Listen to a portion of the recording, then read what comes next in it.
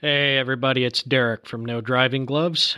Just here to talk a little bit about how I became a car guy. Great thing is, I grew up in a automotive family. There's pictures of me from the time I was in diapers playing with some type of car related toy and had the good fortune that out in the shop behind the house, there was a 1937 Ford that my dad was restoring, and I grew up around that car, and we just added more and more cars to the fleet as we were, as I was growing up, and had the good fortune that he maintained a large private collection as well. I got to go with him, sit inside some of the cars, learn about them, learn their history, and it really turned me into the car guy and the automotive museum professional I am today.